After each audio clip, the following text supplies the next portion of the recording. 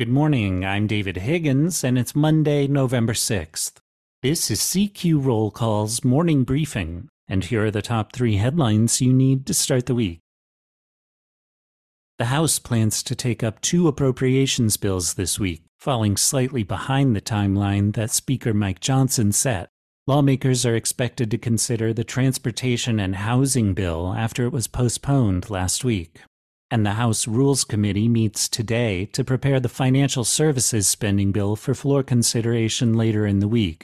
That bill would fund the Treasury Department, including the IRS, and a range of other agencies. Next, the House Foreign Affairs Committee plans to mark up legislation on Tuesday that aims to permanently freeze $6 billion in Iranian funds.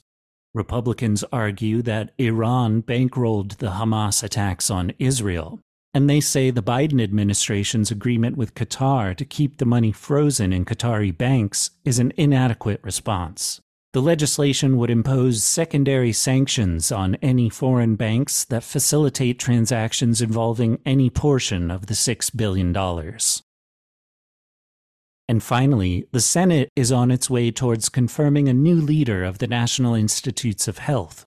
Senators will vote today on whether to limit debate on the nomination of Monica Bertagnolli to head the NIH.